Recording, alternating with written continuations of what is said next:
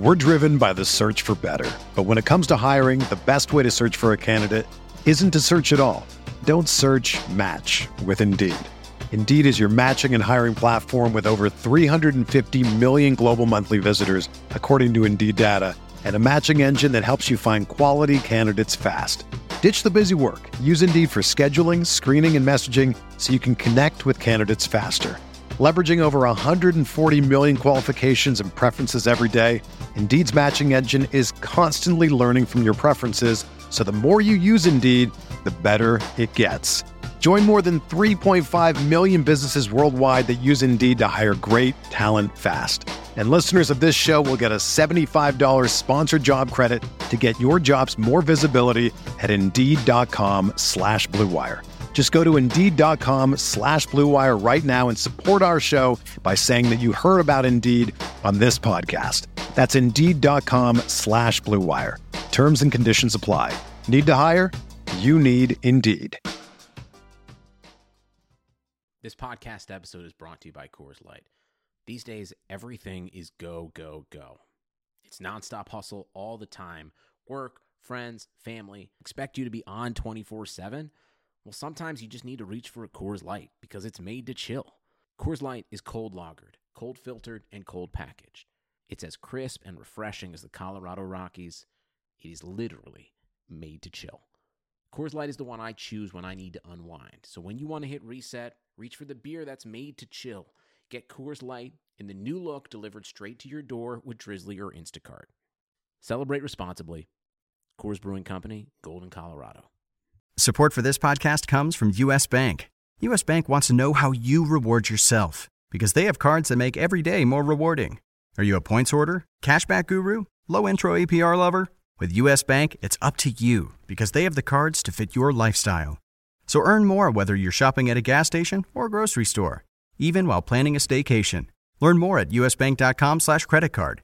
U.S. Bank credit cards are issued by U.S. Bank National Association ND. Some restrictions may apply. Member FDIC.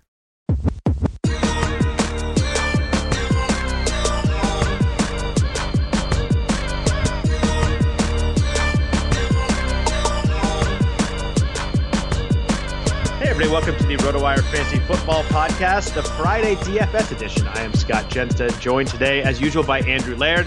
If you could please rate or review the podcast, we'd greatly appreciate that if you enjoy listening to us, hopefully all season long as we break down DFS slates every Friday morning. That would be fantastic if you leave a bunch of stars, a nice comment. We would greatly appreciate that. Also, we are sponsored by Yahoo Fantasy Sports. We appreciate them for that, too. Andrew, it's almost season time. This is the last podcast. We're going to kind of wrap some stuff up, talk about avoiding mistakes, making some goals for the season. But next week, week one, how are you? I'm good. It seems like I've already been a part of so many like week one conversations, and because the prices have been out for a while and everybody's like getting very fired up, and I kind of want to be like, I don't want to look yet because there's, we still have another week, and not that like a ton of things change, but it's also weird because people just like agonize over so many things this early, and it's like, don't get used to having this much time because when week 2 through 17 in the playoffs, like you'll get a few days, but now we're getting like weeks, and it's just like it's almost too much time. Like people are we're overthinking so much, and by the time you finally make your lineup, like you could be back to where you were 3 weeks ago, but all that time of like pouring it over, like maybe that wasn't actually helpful. Yeah, I'm one who tends to not overplay, and if anything, I procrastinate to a poor degree. But I've got some season long drafts going. I know you're not a big season long guy, but I've got a couple NFFC drafts going. I had one last night, and I'm going up to the Stanford football game this weekend. So I've done a good job of planning myself away from overthinking DFS week one. But I'm ready for it to start. I'm looking forward to next week. I'm looking forward to breaking down the slate. I think it should be a fun time. And it's funny, you talk about not much changing, except for the fact that we have 2 top 10 running backs that are still holding out. Yeah, I mean, and that's kind of where everybody's going to go to early on, I think. Is one of those that like, oh, if you play these guys, then everything kind of opens up. And even we're kind of late enough where even if these guys somehow sign a contract in the next few days, like you can't imagine that they're actually going to play in week one or have like a full workload. That actually just muddies the waters more if they come back. So it does. At this point, you just hope that they don't. So, but it's like one of these things where I feel like during the regular season, you kind of look at a few. ideas, at least from like a cash perspective. My player pool gets pretty small, and because I've had so much time to look, and I have done a very poor job of not looking, it's like, oh my gosh, I could make like 50 cash lineups because we have these situations where the like pricing hasn't caught up because they release it so early. So week one should be interesting.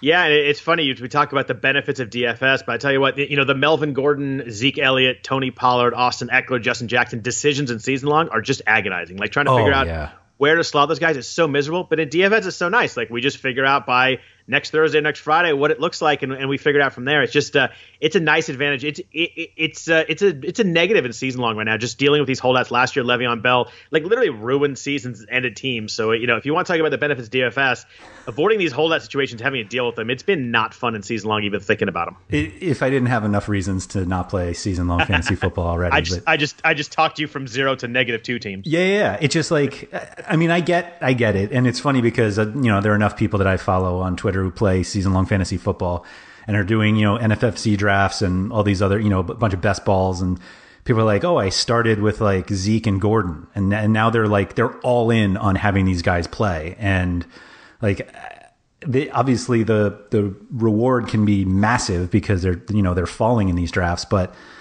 man, that's like dealing with injuries is bad enough, and now you're like, is this guy ever going to get paid? And if not, he's not going to play. And so it sounds fun, man. Sounds really fun. I tell you what, you talk about Zeke dropping. He went 4th in my NFFC online draft last night. So yeah, he actually didn't. Gordon definitely is, but I think people are reading into Zeke's situation more than Gordon, and he's still going top 4. It's pretty wild. That's a big investment to make in a guy who hasn't seen a day of practice yet, and we don't know what's going to happen. Yeah, and I love the whole he's staying in football shape, and it's like they're working out and like practicing with your team is very different. That's why they make guys practice with the team. I always love that. He's on a flight from Cabo to Dallas, where he might be just like seeing someone or hanging out or doing some business. Like it just the fact that we're following what country Zeke is in right now is just so absurd. So I'm looking forward to the season starting, getting rid of some of this BS and getting in some real games. Yeah, if you think the BS is ending just because the regular season starts, you're in for a rude awakening, Scott. Yeah, that's very true. But Speaking of, before we get into his making goals, speaking of RotoWire, we've got, RotoWire has a college football podcast. That's right. Host Nick Whalen and John McKechnie will be posting episodes every Wednesday throughout the season with a focus on fantasy and betting. Just search for RotoWire College Football anywhere you happen to listen to podcasts. A great time to do so right now. This is week 1 of college football. There are a number of games tonight. Everybody plays on Saturday. It's a big weekend for college football. There's a lot of big games. I'm heading up to the Stanford Northwestern game myself. So if you are a college football fan, if you bet on college football, you play DFS, which is now back on DraftKings and FanDuel, or if you play season long, a great podcast to listen to. Yeah, totally great. And I did know that podcast was around. I think it's a rhetorical question, Andrew. Okay, just checking. Yeah, just as we go forward, I don't think you need to answer that one. So let's talk about as we're going into the season. I think this weekend is a good time as if you're playing DFS, kind of make some goals, figure out what you want from this DFS season. We've talked about everything in the DFS world over the last 6 weeks if we've done these podcasts. But, trying to figure out, what percentage of cash gains versus GBP, what's your goal coming into the season, and it's not like I want to make $800, not an exact number goal or an ROI goal, but, what are your goals? What are you trying to do with the season? How do you address that kind of going into week 1? I just want to survive. No, I'm only partially kidding there. But, I generally, like we've talked about previously, like I mostly stick to cash games in football, and my expectation is I will be predominantly playing cash again this year. It's more trying to figure out how big the gap is between what I'm building for cash lineups and what I'm building for GPPs, and kind of I would like to see my GPP entries grow as the season goes on, or it's just one of these things that I just don't, not that I have NFL cash games figured out. It's not that easy, but at least I'm a lot more comfortable in cash games. And so I think moving on to GPPs just makes more sense because, it's just kind of another step in DFS football. Although I say that, and I think I'm actually more looking forward to trying to figure out showdown GPPs as opposed to the classic GPPs, because just the way that you need to analyze one game and how to make a unique lineup and figuring out which correlations make the most sense for that one specific game, I think is a challenge that's a little greater than, I mean, obviously winning $1 million for the for a classic Sunday is a big challenge, but I don't know. I feel like there's a $1 million showdown winner week 1. Yeah, for the first showdown. Yeah, the Thursday night game. That is crazy. Why are the Packers and Bears starting the season? I think it's the 100th anniversary, kind of they're the classic two teams thing. Okay. I think that's what, because usually it's a Super Bowl winner. You're right, exactly. And the Packers and Bears didn't win the Super Bowl as far as I remember. They did not. I think it's a 100th anniversary, kind of, going back with the NFC North and, kind of the old George Halas, Vince Lombardi stuff. I think they were going with that. I suppose that makes sense. Guess. Yeah, I mean, long-standing sports leagues, not that like 100 years is an eternity, but that makes sense. Yeah. So setting goals is actually a big one for me. I think you're probably a little more disciplined than me. Probably not something that you need to figure out as much as I do. But I'd like to keep my GPP and cash percentages a little more standard during the year.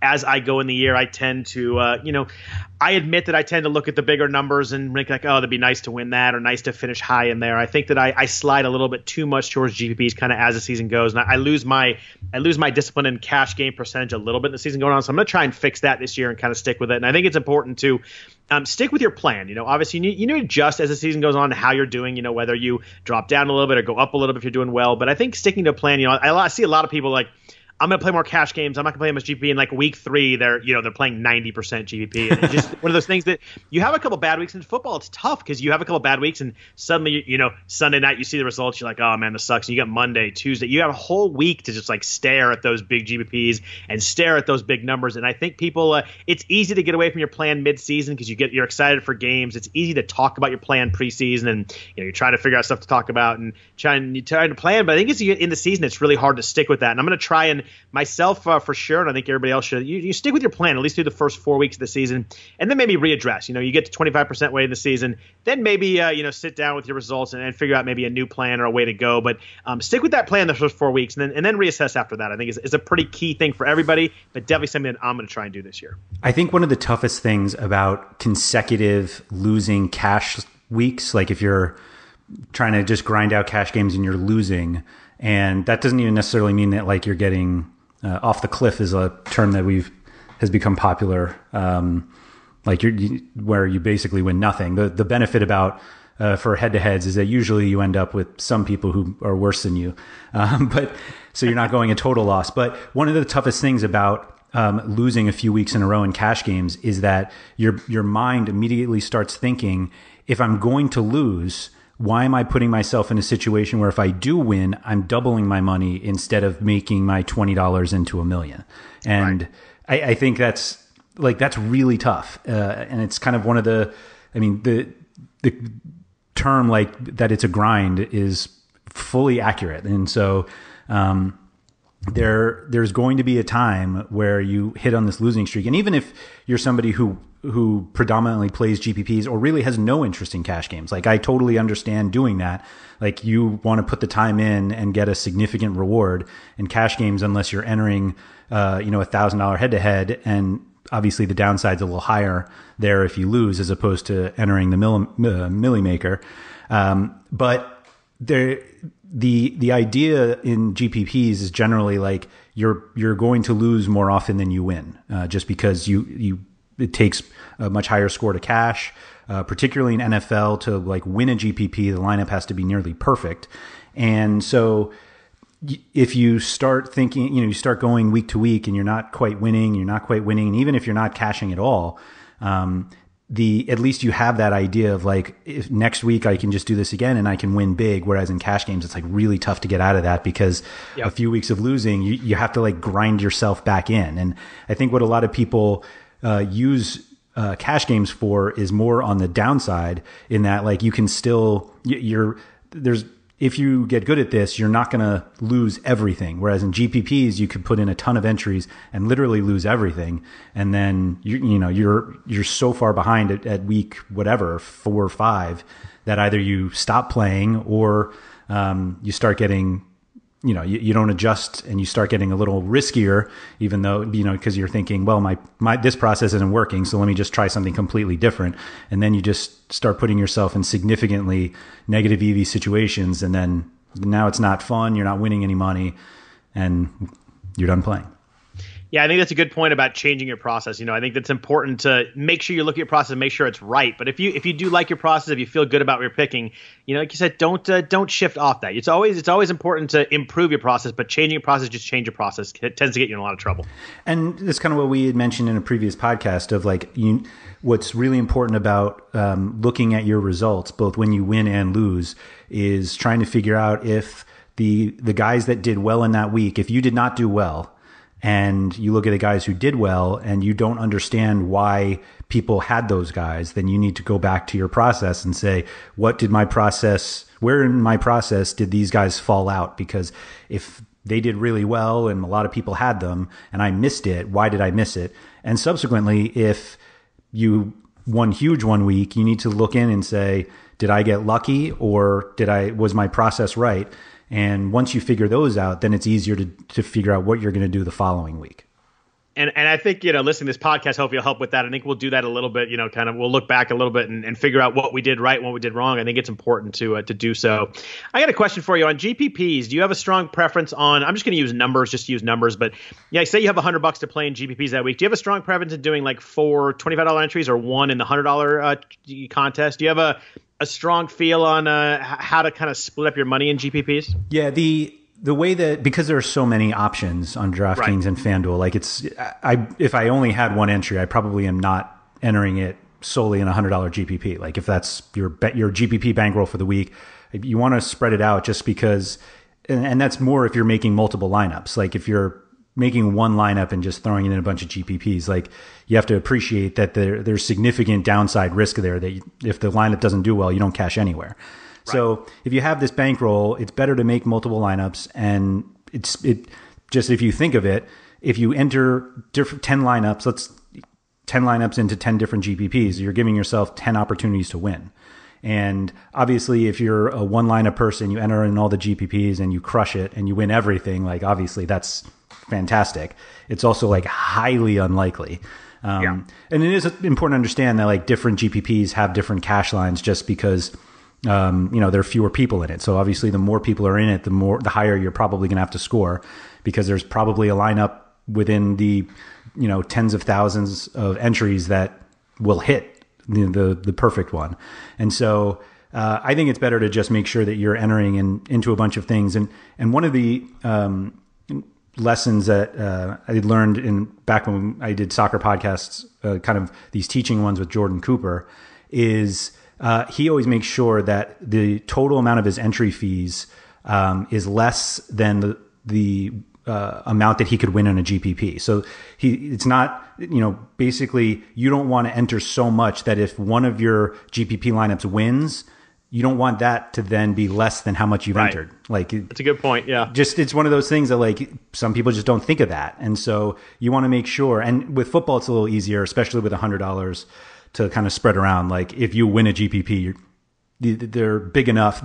Certainly the first prize is big enough where, that'll pay it off, but just make sure that like based on what you're entering, are you going to be rewarded enough for how much you're putting in? And so it's just one, part of the contest selection of just spread it around because you want to give yourself the best chance to win a GPP. Like don't go in thinking we're going to win 10.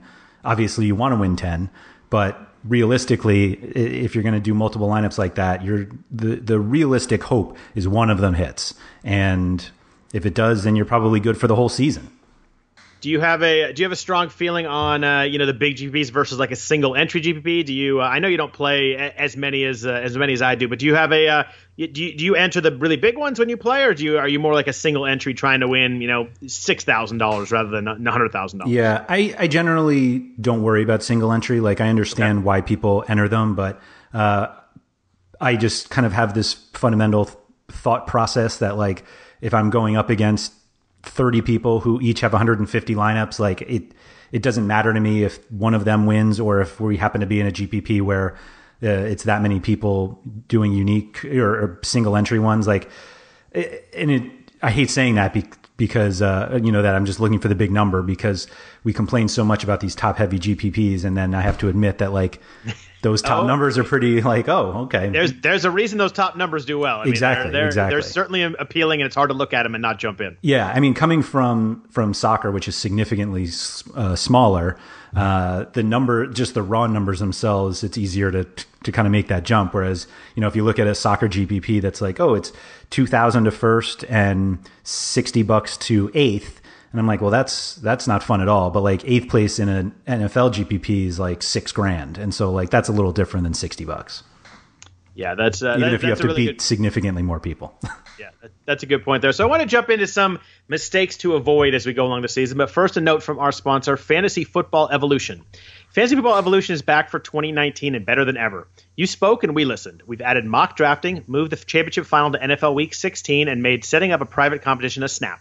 Join FFE and play the game you love as it was meant to be played. FFE's unique 3-stage format delivers the best of season-long fantasy football without the never-ending drafts or late-season absentee owner and waiver wire antics that can develop in traditional leagues. Play as an individual or be the commissioner of your own private league. You get 16 weeks of action for just $25. You could be the next FFE $25,000 champion. Maximize your chances by owning multiple teams. Optional auto draft and lineup assist can help you manage them with ease. It's all here. What are you waiting for? Register now at fantasyfootballevolution.com and join the evolution. Availability varies by state. Visit fantasyfootballevolution.com for details. So some mistakes to avoid as we go through this long NFL season. We kind of hit on a little bit at the beginning, but I think it's really important not to change your plan. Don't change your plan because of a good week. Don't change your plan because of a bad week. It's okay to increase volume if it's a successful week, but you've got to stick with your plan. You got to stick with your process. And I think that's kind of the number one mistake that I see people make. And I talk to people on Twitter or they send emails, to asking advice, that kind of stuff. I think the number one thing people do is they freak out after week one and they either won a bunch and they're playing huge contests that they shouldn't be in, or they lose a bunch and they're like, I'm either going to chase my losses or I'm not going to play as much.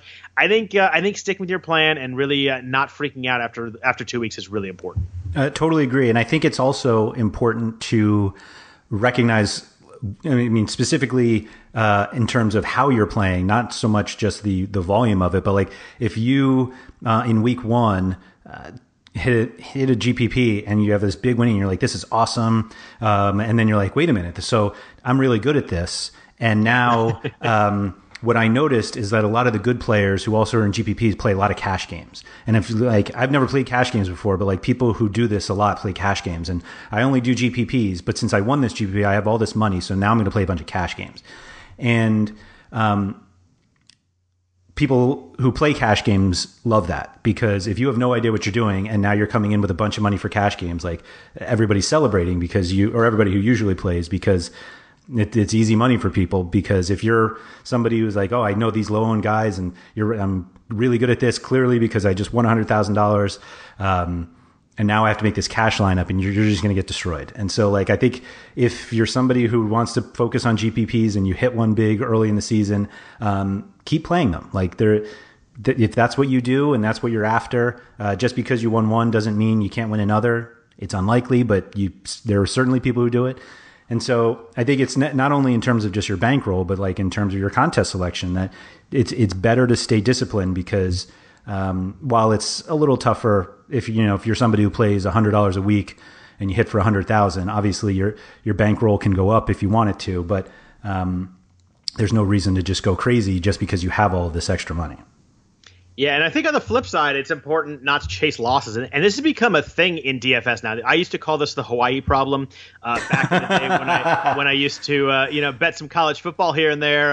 Allegedly, if you had a bad day, you always had that Hawaii game on the West Coast. Like that game started at like 9 o'clock at night. Yeah. So you've got all these games. You're really studying games and figuring out, but then all of a sudden you're down a certain amount. You're like, there's one game left. Let me bet it just because it's there. And it happens so often. I have a lot of friends who used to do that. Now in the NFL you've got the Sunday game, but in DFS you have that showdown contest on Sundays or on Mondays. It used to be like if you had a bad DFS week, you're like, you know what, this sucks and I got to figure it out all week. But you had those like 3 or 4 days to kind of cool down and get back to your process. Now, if you have a bad Sunday, you're like, crap, I can bet I can play a whole bunch of showdown teams on Sunday night or even Monday night. I think it's really important not to chase your losses and get caught into that. And now it's a thing you can do in DFS, and that's kind of scary. Yeah, they give you plenty of opportunities to make up for your losses. Although theoretically it gives you some more volume if you just won and you want to keep winning. I think that's the idea at least. But I think one of the big things with that is a lot of people will be like, oh, I lost today and I know there's a game tonight, so I'll just throw in a lineup. And like, of course, there's no research process to it. You're just getting lazy. It's theoretically easier because you don't have as many spots to fill in terms of the roster. It's one game, so you have fewer players you have to worry about. But like, there's a significant research process that goes into Showdown. Like, it's easy. I say this about DFS a lot of times. Like, it's easy to play and it's really hard to win. And I think one of the things that people are like, oh, DFS is so easy to play. And it's like, it is really easy to play. Like, you can build a lineup in seconds, but like winning is really tough. And so, if you're putting yourself in a situation where you're like, I'm going to play this Showdown slate because it's really easy to play, you have to realize that there are people who only play Showdowns. Like, they have no interest in a Sunday 12 game slate. All they want to do is play Showdown, and that they've been, the work that you do for your classic lineups, they've been doing for their Showdown lineups. And there is a lot to building good GPP. I mean, even cash, but like specifically GPP lineups for Showdowns, because there's more than just like, I need low owned guys. Like, you need a unique lineup so that if you do win, you win everything. Like, the last thing you want is to win 100,000 GBP and split it with 50,000 people. That's obviously an extreme example, but that's a $2 win right there. I took math.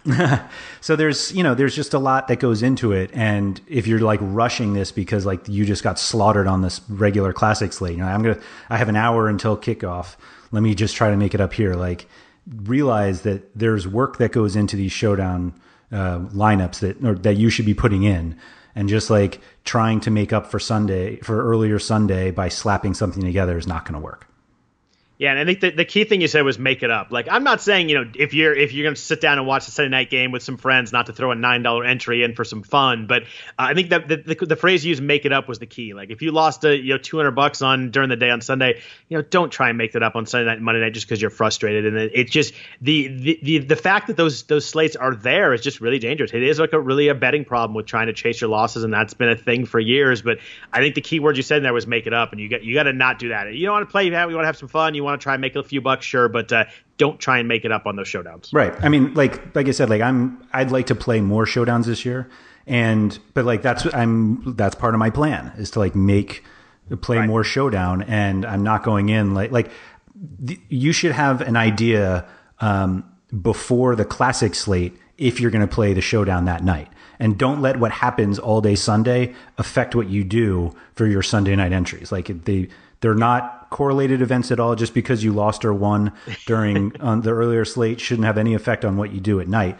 And so just remember that that's, they're different contests, and you need to be able to prepare yourself for those like it is anything else.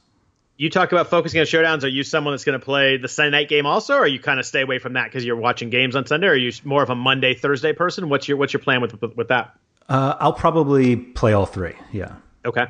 Until I just decide they're awful. No, I'm just kidding.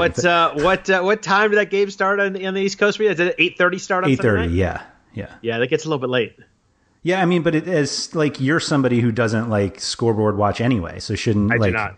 So the idea of like, oh, I'm going to put this lineup in and I'll watch like the first quarter and then I'll go to sleep. Like, isn't that the same thing?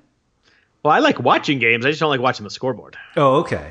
Yeah. So we'll see. The problem with Showdown. It's more fun to me to sit down and watch a game and look at the result at the end rather than it is to watch and see how many points that Lamar Miller. I guess he's not a good example anymore. How many points that Marlon Mack 6-yard run got for me? Yeah. Okay, I understand that. I guess the big difference with Showdown is like right away how you're doing, because that's true. You can't make up touchdowns anywhere else. Like it's not like there's so many games going on that like you see one of your guys scroll by, scored a touchdown, you're like, oh, that's awesome, that probably helped me. Like Showdown, it becomes very clear that like if one of your guys gets hurt, like you're probably toast. And so I guess you're probably toast in classic also, but just one of those, like if your low owned guy all of a sudden scores a touchdown that nobody was expecting, and now you're like, maybe I should look at this. It's a foreign concept to me. Do you actually have to go to bed before games end? Yeah. I haven't watched the end. That's like never happened to me before. Oh, I haven't seen the end of a Monday Night Football game in 15 years, I bet. If someone you care about's playing, will you stay up, or is it just too late? What do you mean care about? Like if I was going to say the Jets are playing, but there's not a lot of Jets Monday Night Football. They played game. Thursday. Yeah, I stay up for the Thursday ones. Like a Rams Chiefs that like you're staying up for that. I'm like probably staying up for that. Matchup. Yeah. I usually watch some of it, so I'll know like if the game like has a great first half, like I'll probably stay up for it. But gotcha. Yeah, I generally don't watch Monday night or Sunday or Thursday night. And Sunday night I can get some of it.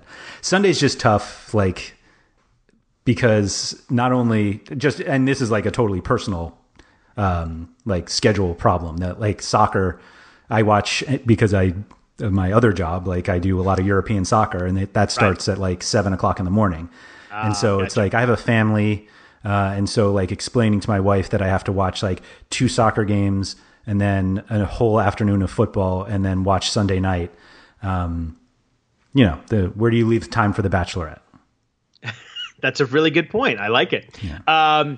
On the do you like you sit down, watch soccer on Sunday morning and tinker with your lineups? Like, yeah, it must be a little. It's a fun and full Sunday morning with both sports going on. Yeah, that's pretty much. My Sunday soccer is very limited. Like I really don't play a lot of Sunday mornings. The contests are small. They're even cash games are really small. So like it's easy to skip it. Saturday is really like the big day for soccer, at least for the Premier League. And so, yeah, but like having it on and following what's going on while you're building football lineups is pretty good.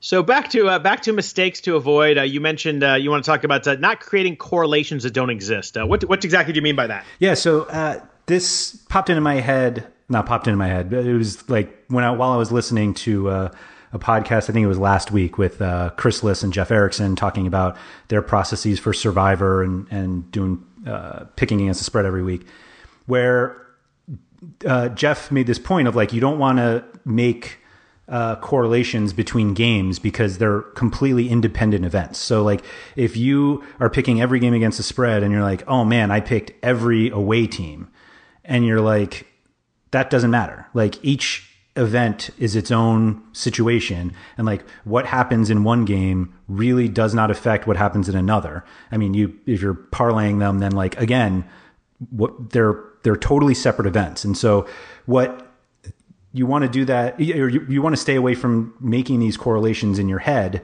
of like, if this guy, I don't want to have every player from the early games, like, because I don't want to have, I want to be able to have a few guys in the later slate. So I'm going to actually make a worse pick because this guy is kicking off at 4:00 Eastern instead of 1:00.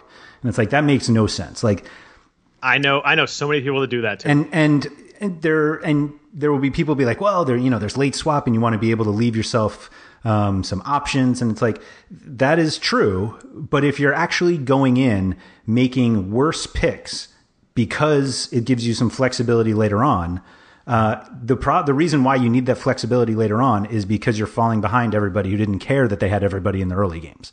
And now they got their scores, and now you're working to catch up, even though you could have had those guys. Like, I realize that there is a strategy late swap. We did a whole podcast about it. But if really the situation is meant for similar guys, whereas if you think all of the best plays are in the early games, play those guys. And so it's actually kind of an anti-correlation. You're making the correlation that like I need to spread it out, but just don't worry about game time. Yeah, I think that's a good point. A lot of people, I always hear like, oh, I have to have the late afternoon hammer to really catch up in lineups. And yeah, late game that's hammer great. Is so great. It's always. And that's great, except if you're actually taking someone that you think is going to score less points just because they play in the afternoon. Like, just think about that for a second. And I have people tell me that all the time. Well, I want to be able to catch up. I'm like, well, there's no point. If you could have had 33 points with someone earlier and you're taking someone you think is going to score 26 points, like, that doesn't make any sense. Just think about it. Right. Exactly. You don't get any extra points for playing in the later games. Like, you're putting in a variable that doesn't exist for real life. Yeah, like when the Sunday night game used to be in the main slate, it's not anymore. The Sunday night hammer was always a thing. I just rolled my eyes all the time. The only reason why that may have been a thing is because those Sunday night games tended to have great teams, and so it was like. But if those great teams were playing in the first slate of games, you would have taken them anyway. Right. So And that's fine, but I've had a lot of people just wanted someone in the late game just for no other reason, just to have someone to catch up with, and it makes no sense. It doesn't work math wise, doesn't work common sense wise, just doesn't work at all. So make your best team, figure out your best stuff. Don't do it based on game time. And on that same note, don't overanalyze weather. I think we talked about it at the very first podcast, but only extreme weather has big effects on games, and even extreme, like I'm looking for, super snowy or windy is a big thing for me. If there's like huge wind gusts and you have a quarterback, I start to think about that at some point. If there's a ton of rain, you worry about the ball slipping and stuff, but for the most part, I kind of skip weather unless it's super, super extreme. And the easiest way to know if it's going to affect anything is looking at the total. And if the total is not moving, then everybody who's betting on this game doesn't think it matters. And so you're now putting in this, it's effectively a narrative at that point. And you're thinking like, oh, the weather's really bad. And nobody thinks that the total is moving. I mean, maybe it was already low so that, because they thought the weather was going to be bad. But like, just look at the total versus every other game. I mean, it's kind of the process that you're using already. And you're saying like, if this game has the highest total and now it's still the highest total, like, that's the problem. There's your answer. I mean, obviously, if it's going down and now it's the fourth biggest total, now you're like, okay, maybe, but that's like built into the total. Don't say like, oh, it's falling and there's weather. Like, no, that's why the total is falling.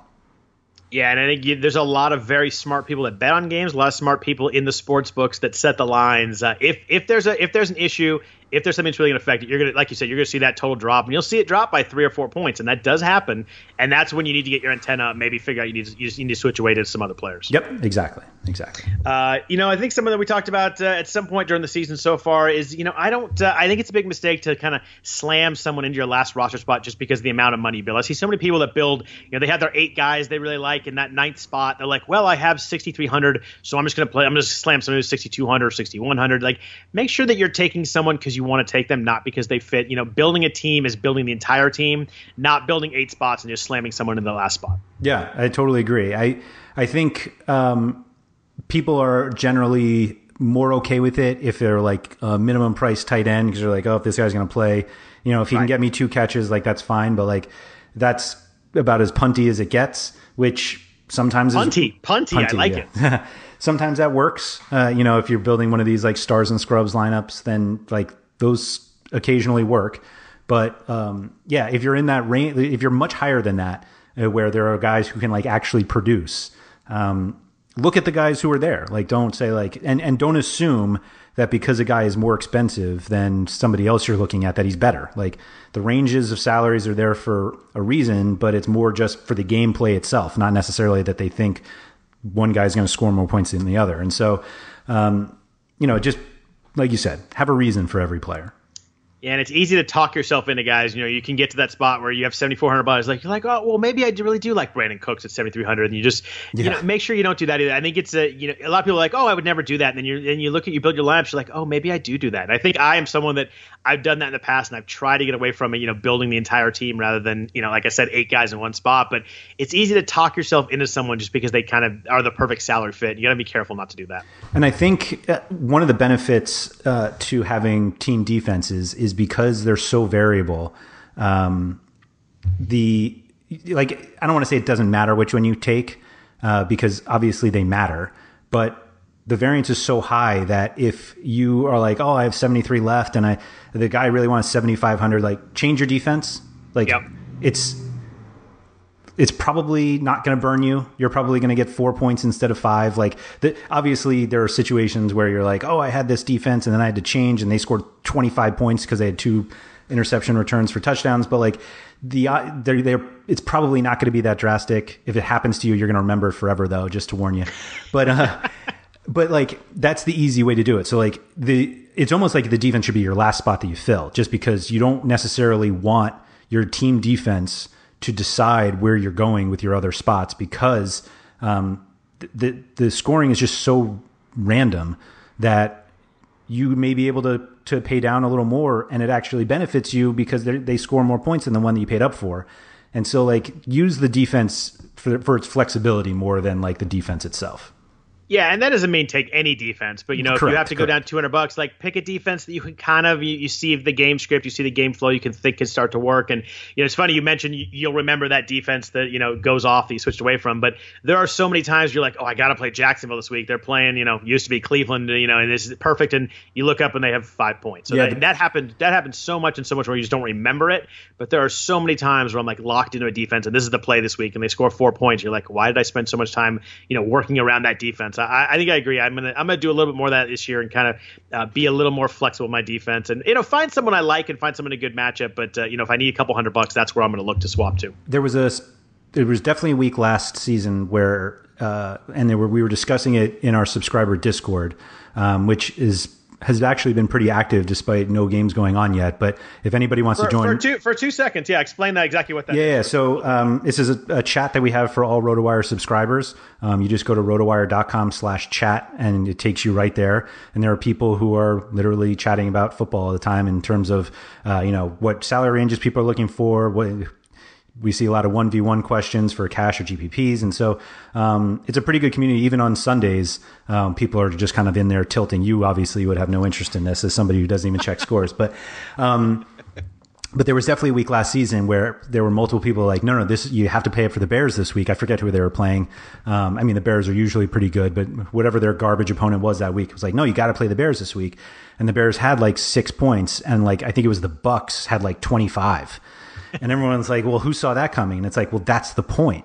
Right. Like we don't know with defense. Like the Bears could have an excellent defensive game and force 12 punts, and you're not getting that many points for that. And so I think one of the important things specifically on DraftKings, because it skews a little more that way, like points allowed really shouldn't be a concern to you. Like there's like a 4-point difference between giving up 3 points and giving up 33 points. And so, meaning 3 fantasy points. And so you want turnovers, sacks, you want the action points basically. And so that's why these things can be so variable, and why it's okay to like pay down $200 if you have 7,300 left and you actually want a guy who's 7,500. Like it's okay to go there. Yeah, and there's a fine line of defenses too. Like in the third and fourth quarter, if your defense is up 14, that's great because that other team's really throwing to try and catch up. But if your team's up 28, sometimes that team on their side in the fourth quarter just running the ball and try and get the heck out of there. Yes. Too. Yep. Exactly. Yeah, you don't want 45-3. You want like 17-7, like in the fourth quarter. That's you want a team trying to catch up, not a team trying to get on the bus. 17-7 in the fourth quarter sounds like a classic Jets game. That does something like not this year. We're gonna have a little Sam Darnold. I love Jamison Crowder, Robbie Anderson. I think the Jets are gonna be a little explosive this year. I can guarantee you we will have a Jets conversation next week. I look forward to it. I think Robbie Anderson is a nice, great season-long play at the price, and I think he's going to be a nice DFS guy too. Okay. We'll get there. Jamison Crowder on DraftKings with a catch per PPR, full point PPR. I can talk. I think he's going to be kind of sneaky too. I think they're really setting him up. I think he might be an 80 to 90 catch guy this year. I'd love to see it. Yeah. See, look at it. I'm talking up your Jets. Another thing, that I think people make mistakes on, I'm kind of taking this from, I've played this for a lot of years. I talked to a lot of people who play different levels of DFS. I'm obviously very involved in the season-long community too, so I talked to a lot of people there. But I think that the problem some people get to is, don't play low percentage guys just because you're trying to be contrarian. Play low percentage guys because you like them. You have a reason for playing them. You have a reason for what you do. I think we hit this maybe on the first podcast, but I talk to people all the time like, well, I'm going to play this guy because nobody's going to play him. I'm like, well, why? He's not going to do anything. But he's low percentage. No one's going to own him. Well, that's great if he catches a touchdown, but you can find low percentage. There's so many games on the slate. You can find low percentage guys you could be contrarian while having a reason for playing a guy. I think it's really important to only play guys you have a reason to. I know I preach that probably too many times on podcasts, but you can get, there are so many plays. There's so many wide receivers, especially if you're playing a low percentage guy to wide receiver, do it because there's a damn well good reason you're doing it. You think he might actually do something. Yeah. Because he's low owned should be the second part of your reason. Like yes, you should say like, I'm playing this guy because I think, he's been getting more targets in game. The air yards look good, and coach is talking him up. They moved him the first line or the top line for in practice, and I think he's going to be low owned. And like that's where you go with the low owned. Like obviously for GPPs you want low owned guys, but there are a lot of guys who are low owned because they are awful, and you don't want to be these people who exactly. are rostering them because like this guy is so cheap. And nobody has him. And it's like, well, he's that cheap because he is terrible, and nobody has him because he's terrible, except now you have him, and now your lineup is terrible. And you always get after week 1 or week 2, you're like, oh my God, this guy won the millionaire with a 0.4% player. I promise you that person took that person for a reason. And if they didn't, they just got really lucky, and that happens too. But for the most part, good players, you see the low percentage plays, they took them because there's a reason. They saw something there that made them switch to that player. Mm-hmm. Exactly. By the way, moving to the top line in practice sounded like the most soccer thing you've ever said. Which is funny. It's more like a hockey term. I started fumbling it. I've been doing a little hockey stuff recently, so my head's all over the place. We call that first string in the United States. They definitely don't even call it top line in soccer. I don't know where that phrase came from. It felt very soccerish. I just thought that maybe it was. Yeah. I got so I want to talk about using lineup optimizers real quick, but first a note from our sponsor, Sports Predictor. The team of professional bettors at SportsPredictor.com are an elite group of long-term winners. They're here to help you beat your bookie in 5 different ways. First, they win. The entire team at Sports Predictor has a proven, profitable edge. Second, they're data-driven. They use predictive sports models to consistently find value. Third, they're honest and transparent. Every pick for every handicapper every day is published on their website. Fourth, subscribers are limited. Every Sports Predictor package has a subscriber limit. When that number is hit, it is closed to new members. And fifth, they educate bettors with informative articles and the Sports Predictor podcast to help you learn from professionals. Choose a professional handicapping service that operates with integrity and a winning edge. Choose SportsPredictor.com. So, Andrew, RotoWire has a lineup optimizer. A lot of sites have lineup optimizers. I'm going to let you talk first on this one because I think you're a little better with this. You work with the one in RotoWire. You know how it works a little better. I tend to be a build my own lineup person. I'm kind of old school, and I'm old, and I'm a little stubborn at times. I don't have a ton of experience using them. I have used them. I've used them for basketball, used them for baseball a bunch. It kind of gives you a little bit of a good start on lineups. But talk to me how you use the lineup optimizer, especially the one on RotoWire, which is very valuable. Are you using pen and paper? I do use a lot of pen and paper. It's really old school. It really is. I told you, I like to. Stubborn is something that you would use to describe me. My wife would agree. I had to fill out a form for my kid's school yesterday, and my hand hurt because I had to write like 5 words. So you're just trying to point out how much younger you are. That's fine. I understood. Am I even younger? Taken. Yes, you are. Oh, okay. I think so. Okay. So there are definitely ways to use an optimizer the way it was meant to be used, and there's a way to lazily use it and get poor results. And so the latter part of that is going to an optimizer, whether it's the RotoWire one or somewhere else, and there's usually a giant button that says like generate the optimal lineup. And basically what that does is it takes that site's projections for the games, looks at their salaries, and gives you essentially the most amount of points that you can score within the salary structure. And one of the important things to understand is that projections pretty much anywhere are generally just 50th percentile projections. They don't account for if a guy has his ceiling game or what his floor is. I mean, it gives you kind of like, if you do this 100 times, like this is the most likely thing that will happen. And while that's fine, that's a really good point, by the way. Yeah. And so while that could be fine for what you're looking for, you have to understand that if our optimizer says this running back is going to score 24 points and this other one is going to score 23.5, and they have the same salary, it's never going to give you the guy who scores 23.5 because it's fundamentally built to give you the guys who provide the most value for their salary. And you have to realize that the odds that the chances of these two guys being similar, or obviously the projections think they're going to be similar, but there's probably just as much of a chance of the 23.5 guy outscoring the 24 than vice versa. And so when you use the optimizer, you're pretty much just throwing out a bunch of guys who are within a certain number of points to the guys that end up in the optimizer, because it's in they should be in the range, but you're now ignoring them and playing this lineup that may not cash at that point.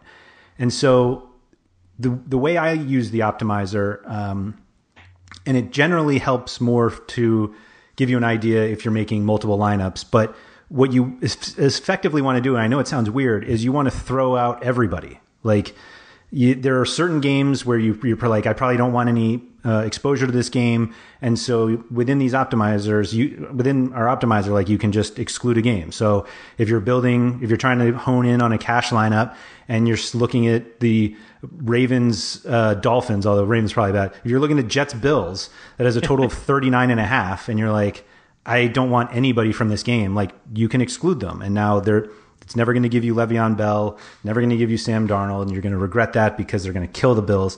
But anyway, so love it. What you want to do is use the optimizer to basically reduce the player pool to the guys that you actually want to consider. And once you do that, you're going to realize that this giant pool of players, which, I mean, 12 games is a lot of players that you have to get through. But using the optimizer will make you realize that there are a lot of guys that you just don't want. So, like, take out all the guys from the Dolphins, and like even if you're thinking like the Dolphins are at home, but like you're not going to play any Dolphins in the cash lineup. Like, I get it, but like it really makes you look at each player and really each game and just say, like, do I want any exposure to this game? And if the answer is no, then you're reducing your player pool. And effectively, once you do this over and over again, now you start getting into do I want these two guys or these two guys, instead of like, do I want these 8 guys versus these 8 guys? And so the way that you can use the optimizer, like, don't even worry about the fantasy points that are projected to start. Like, what you want to do is reduce your player pool, and then once you get that, then you can start looking at where, if you want to use the projections, that's fine, but you can see, like, all right, this guy's projected for 20.5 and this one's for 21, and you just have to recognize that they're basically the same. Like, keep them the same, and you can adjust the fantasy point projections like manually in the optimizer. So you could put in the same projection for, let's say you go in, I don't know if I want Dak Prescott or Carson Wentz or Russell Wilson. And so, like, you can just go in and say, project all of these guys for the same. And then you can go in and run the optimizer, and it'll give you a lineup of, if it could be any of these quarterbacks, here are the running backs and wide receivers that fit with these guys. And that's how you sort of start using the optimizer to help you build a lineup that you like, as opposed to the kind of one click and just hoping that the guy who was projected for 24 does actually outscore the guy that is there for 23.5. I'd like to bottle up that 4 minutes and sell it.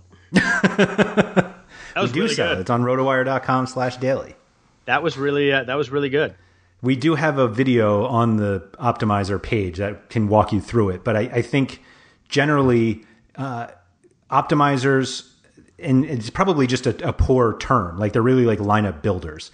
Yeah. But the way you want to use it is to help you build your lineup. You shouldn't be using these things to, like, get a lineup. That's not really the point of them. Plenty of people use them that way, but you're now relying on the projections of a site that is using 50th percentile projections, when more often than not, these guys are not going to finish there, at least in a single NFL week. And so you have to understand that there's kind of a margin of error for all of these, and it can be pretty great. And guys who are projected for 25 points and guys who are projected for 24 points are effectively have the same projection. And so you need to use the optimizer to show that, like, if these guys are equal, who do I actually want to take? I got a couple questions and then a few comments. Is that cool? Yeah, of course.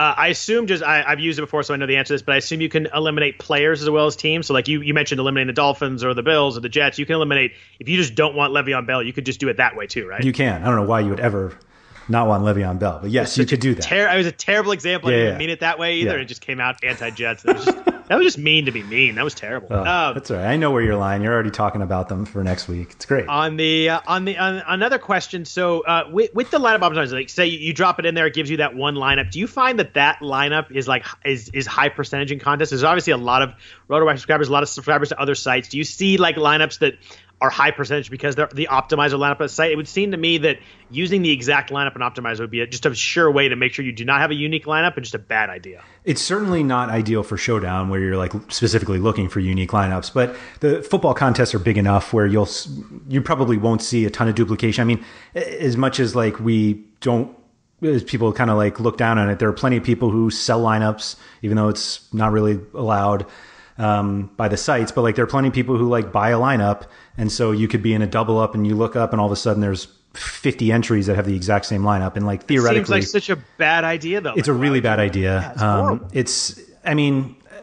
I've gone down that rabbit hole with a few people just explaining to me like why people do it, and I understand why people do it.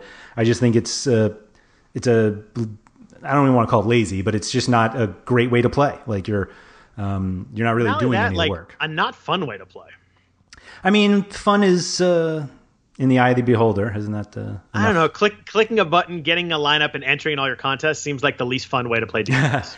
There are people who do it. I mean, I know there are. And there are people who go to our lineup optimizer and they do it. But I think it's just one of those things where the lineup optimizer has a lot of tools in it that you can use. I mean, you can build stacks in them. You can change the projections to just look at guys' ceilings or floors. You can do it just, there's a lot of things you can do with it.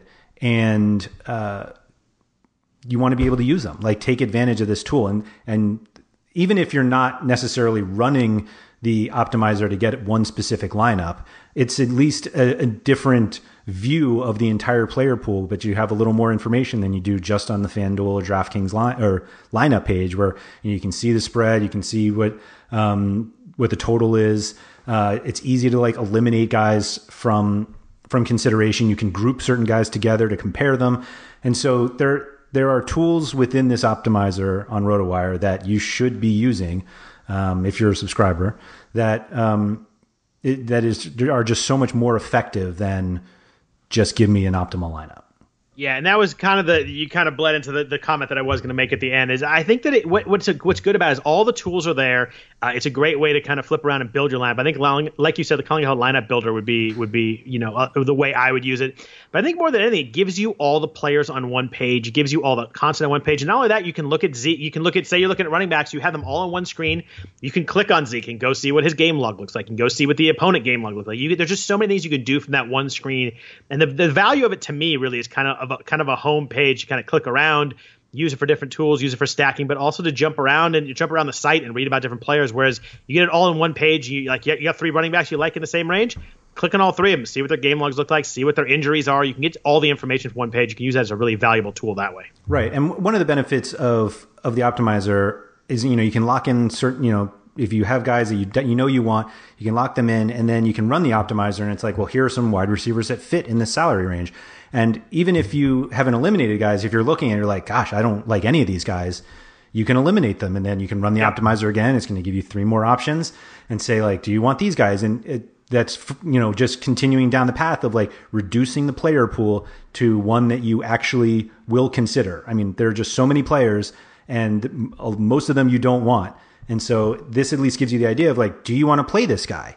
Yes or no? And if the answer is no, then you can eliminate him, and now your player pool is even smaller so that you can get to the guys that you actually want to play.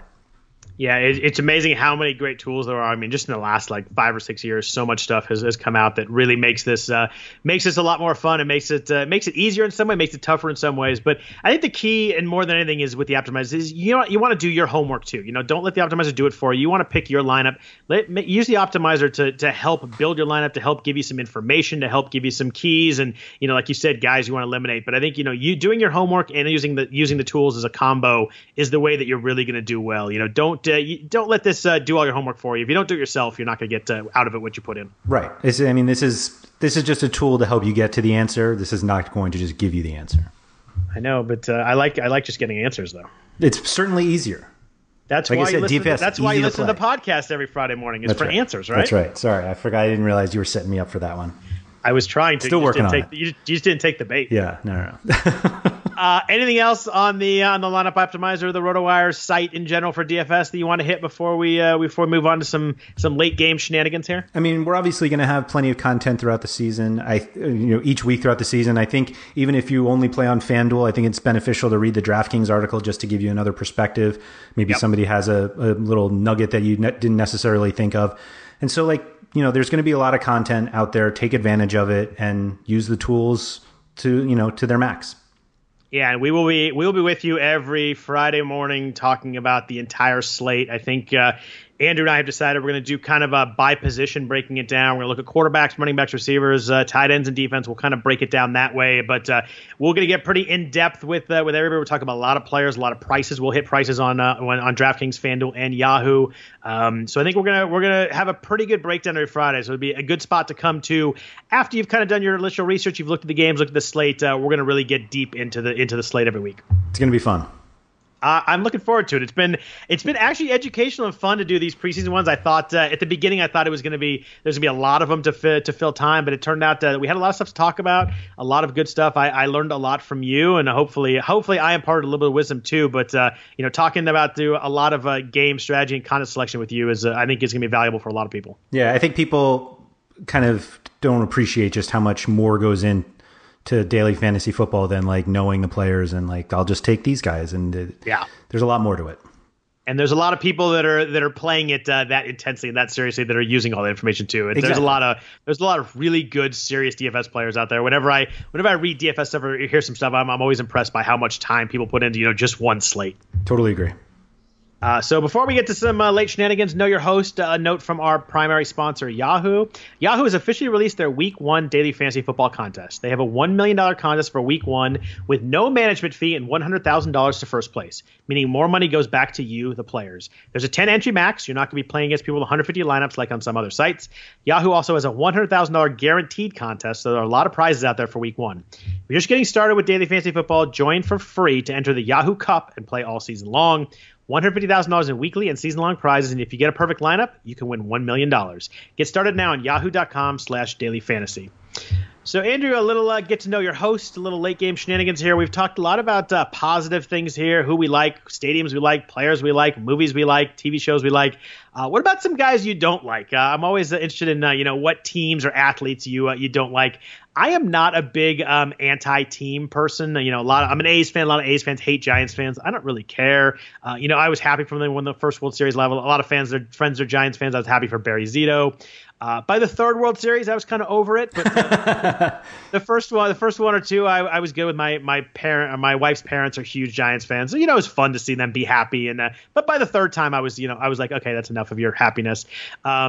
As a Warriors fan, I don't really hate the Lakers. As growing up, I didn't like the Lakers just because they won all the time, but that was more than anything else. There weren't any. I'm not really a team hating guy. How about you? I know you're pretty strong Villanova. Do you hate UConn or Georgetown or Syracuse? I know conferences have changed a little bit these days, so maybe there's not those rivalries. But what teams or players do you kind of love to dislike? I think before I answer that question, sure, to just show, and my answer to your question will be obvious when I say this. When we were writing our notes for this podcast, you wrote that you wanted to talk about our least favorite athletes and teams, and I wrote athletes we hate. I think that says a lot right there. Yeah. And so I am absolutely somebody who takes joy in teams that I root against losing. And so I absolutely can't stand the New England Patriots, but I'm like a lifelong Jets fan. And so a lot of it is because they've been so successful. Like, I'll be the first one to admit that right. I think if there's any athlete I'd be perfectly content never seeing play again, it's Tom Brady. And if the New England Patriots were just banished from the NFL, that would be perfectly fine with me. I also hate the Giants, though. And so those two Patriots-Giants Super Bowls were awful. They were two of the worst sports days of my life because these are the two teams that and the Jets are so bad that, or have been at least, that it's tough to get happy about the Jets because they just don't win enough. And then so it gets to the point where it's like I'm actually getting more joy out of seeing the Patriots lose because, and it's not like it happens that often, but like I'm perfectly happy watching them lose. And if Tom Brady never wins another game in the rest of his career, like that's awesome. I would love that. And seeing the Giants now become like a laughing stock is wonderful. I love it. Like every minute that Eli Manning stays in the NFL, like I'm celebrating it. I'm close to buying an Eli jersey just to keep him around because I'm so happy. So I love it. So love it. That theoretically answers the question. I hate UConn. I live in Connecticut and I hate UConn because, you know, when I went to Villanova, and when the Big East was around, like there was that. I hate Syracuse. I hate Georgetown. Like if it's the same thing. If they never win again, I'm perfectly happy. Thankfully, Villanova is good enough where I can take joy in 2 national championships recently in my lifetime. But yeah, I would say like Tom Brady, Bill Belichick, and New England Patriots are the team like I disdain the most. It drives me nuts. It also doesn't help that I basically live in so I live in Connecticut, which is, depending where you are, like kind of basically halfway between New York and Boston. And it's just loaded with Giants and Patriots fans. Yep. Nobody here is stupid enough to be a Jets fan. And so like sporadically I'll see somebody like wearing a green shirt and I see like a football on it. And I'm like, oh my God. And I'm like, oh, it's a Packers fan. Like there's just not that many Jets fans around here. So, it's definitely that first Patriots-Giants Super Bowl, were you rooting for the Giants just because the Patriots would have been the perfect season? That just would have been too much to take? I felt I have more friends who are Giants fans. Like growing up in New York, I have friends who are Giants fans. So like I felt like people you actually like and yeah. So I was like, I was happy for them for like a minute because I just found no joy in anything about it. It was just awful. But the Patriots not having the perfect season was certainly great. Yeah. That's a nice little bonus right there. Seeing all those kids wearing the 19-0 shirts that didn't exactly. Like I was perfectly content with that. And but on the flip side, like I have witnessed enough Patriots games where like when the Falcons Super Bowl, like when they were down 28-3, like they're winning this game. Like if I had live betting at the time, like I would have bet on the Patriots because I was like, I have seen this before.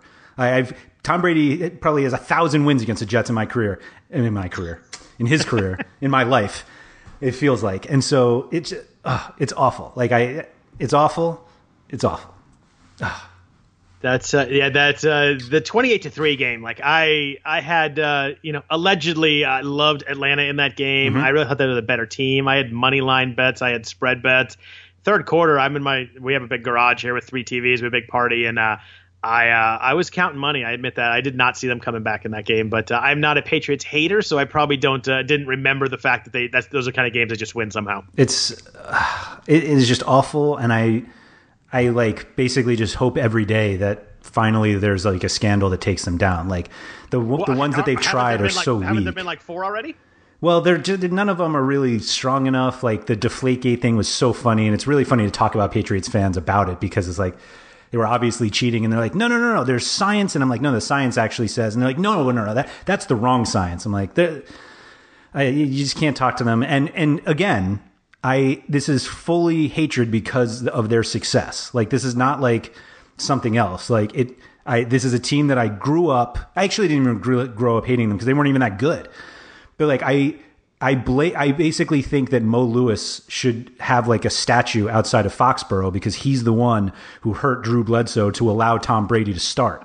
And it's like just the fact that the Jets were responsible for part of this going, not to mention the fact that Belichick was the head coach of the Jets for a day and then left to go to the Patriots. Scott, I can't believe you made us talk about this. It is beautiful. This is the best topic idea I ever had. So it's funny. I don't have a lot of those, but the one favorite for me recently has been the Houston Rockets. Obviously, I'm a very intense Warriors fan, and that goes back more than 5 years. For everybody's going to say that's been only 5 years. I grew up going to games.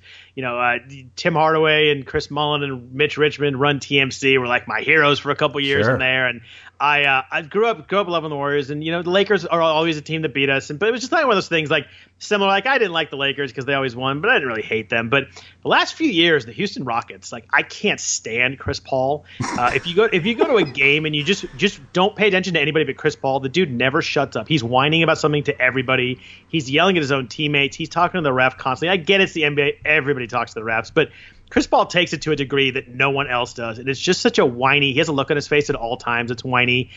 James Harden with his BS fake foul, flip his beard back and head. Like, there are multiple plays on the internet where guys don't even touch him and he flips back his head like he got shot in the face. It's just, they're hard to watch. They play a brand of basketball that, while I understand it from the analytics standpoint, is not fun to watch. Watching James Harden dribble for 23 seconds and then take a shot just bores the hell out of me. But they had the series a couple years ago where the Warriors beat them. They came back because it was all because Chris Paul got hurt, and we would have won if this and that. And nobody points out the fact this year that the Warriors were tied 2-2. Kevin Durant gets hurt. They still win that game without him, with Chris Paul on the floor, go into Houston, still with Chris Paul on the floor and with no Kevin Durant, and beat them in Houston. It was just the most perfect way to end that, because all I heard for a year was them complaining their fans are miserable, they're miserable, Daryl Morey's miserable. He's really smart and a good owner, but he's miserable when he talks about his team and how great James Harden is. He called him better than Jordan last week, where you're just like, come on, just stop talking. But it was just so perfect that all they did was complain about injury turning the entire series, and the Warriors had arguably a top 10 player of all time get hurt during their series and still won the series. It was poetic justice to see them still lose, and at home without Durant, with Steph scoring 0 points in the first half and then scored 37 in the second half. All these Rockets fans like Harden's better than Steph. It was just the most perfect way to end that series. So I guess if there's a team that fits in there for me right now, it's the Rockets. But I think it kind of shifts for me based on eras. I hated the Seahawks for a while. During the 49ers-Seahawks games, there were just fantastic rivalries and battles. That the Richard Sherman tipped interception play in the NFC Championship game probably broke my heart more than any other game. Like, that was just a great football game. If you look back at that game, it was like the most well-played, like elite level game. Kaepernick made a pass to Anquan Bolden where he kind of jumped and threw the ball in midair, 35 yards on a dime to Bolden, the only spot it could have been caught. Just if anybody has not seen that play or watched it recently, if you go back on YouTube and watch that play, it's one of the most impressive athletic passes I've ever seen. And there's a lot of stuff with Kaepernick now, but just in that game, he kept them in that game. He had a 60-yard run down to the 10 or whatever it was that kept him in that game. He was awesome in that game. Russell Wilson was awesome in that game. Sherman obviously was at the peak of his playing. The whole Seattle Legion of Boom was a peak. That in terms of NFL in the last 10 years, I think that's the best NFL football game talent-wise and play-wise we've had. And just losing to those guys and going up there and getting all the false starts and that crowd drove me nuts. I went to college with a lot of people from Seattle, and they're all annoying about their team, so that kind of added into it. But so the Seahawks for a while, they Niners aren't as good now, and so that rivalry's kind of diminished a little bit. But probably Seahawks and Rockets are the two teams. It's just kind of recent rivalries that get me going a little bit. You're back to the NBA, because I actually found that my NBA is filled with players I hated. And you mentioned one, and it was Tim Hardaway, but it's not because of his Warriors time, but the late 90s, mid to late 90s, Knicks Heat rivalry that they had. I couldn't stand Tim Hardaway. I couldn't stand Alonzo Mourning. Dan Marley was on that team. I had no actual hatred toward Thunder Dan, but made me... Can I tell you a Dan Marley story real quick? Please. So we were when I was in college, we had a girl in college that went out one night. She went out, we're going downtown. Went out one night, came back, talked about how she hooked up with Dan Marley. Turned out that it was a guy that looked like Dan Marley, and Phoenix was playing on the East Coast that night. Oh. Just beautiful. Good-looking guy, at least. Good-looking guy, Marley, and knew how to play his looks. Yeah, you're right. Yeah, exactly. Was he 6'7"? Probably not. Probably not, right? 6'2", 6'3". Right. But if you're tall at that tall point, enough, people, a couple drinks, 6'2" can look like 6'7". Sure. Yeah. By the way, 6'7" looks way different than 6'2". It sure does. Yeah. Yeah. Where was I? Oh, the NBA thing. Sorry. The last one, which the player that I probably couldn't stand the most in the NBA was Reggie Miller. The whole Knicks fan, I could get that. Yeah, that whole comeback where he did the choke sign in front of Spike Lee. The only thing that actually makes me feel better about hating Reggie Miller back then and now is that he's easily the worst color commentator on doing any basketball. He does NBA, and when they bring him in for the NCAA tournament, he is horrific. And to just see everybody being I cannot believe they let Reggie Miller on TV to talk about this stuff, just makes me feel better about hating him back then and probably still hating him now. Yeah, hate's a strong word, but as a Knicks fan, I could see the Reggie Miller thing as a Knicks fan for sure. That was one of the He not only was good and at the right time, but he kind of talked it up a little bit and stuck it in when he had to. Yeah, he knew exactly what he was doing. It was fantastic entertainment. Yeah. And there's a lot to be said for guys like that, whereas exactly. Chris Paul is just whiny just to be whiny. No entertainment value at all. Least favorite. I think you hate Chris Paul.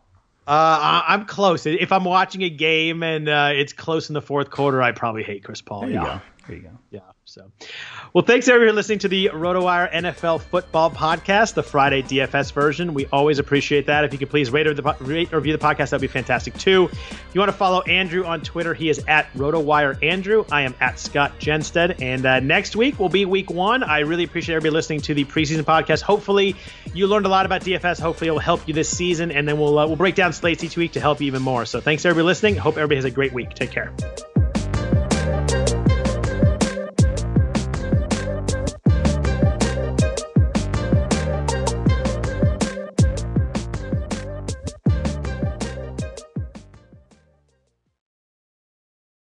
This is the story of the one.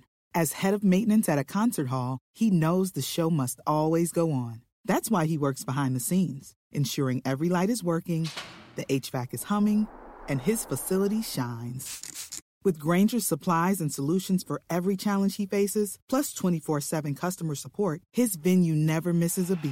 Call quickgrainger.com or just stop by. Grainger, for the ones who get it done.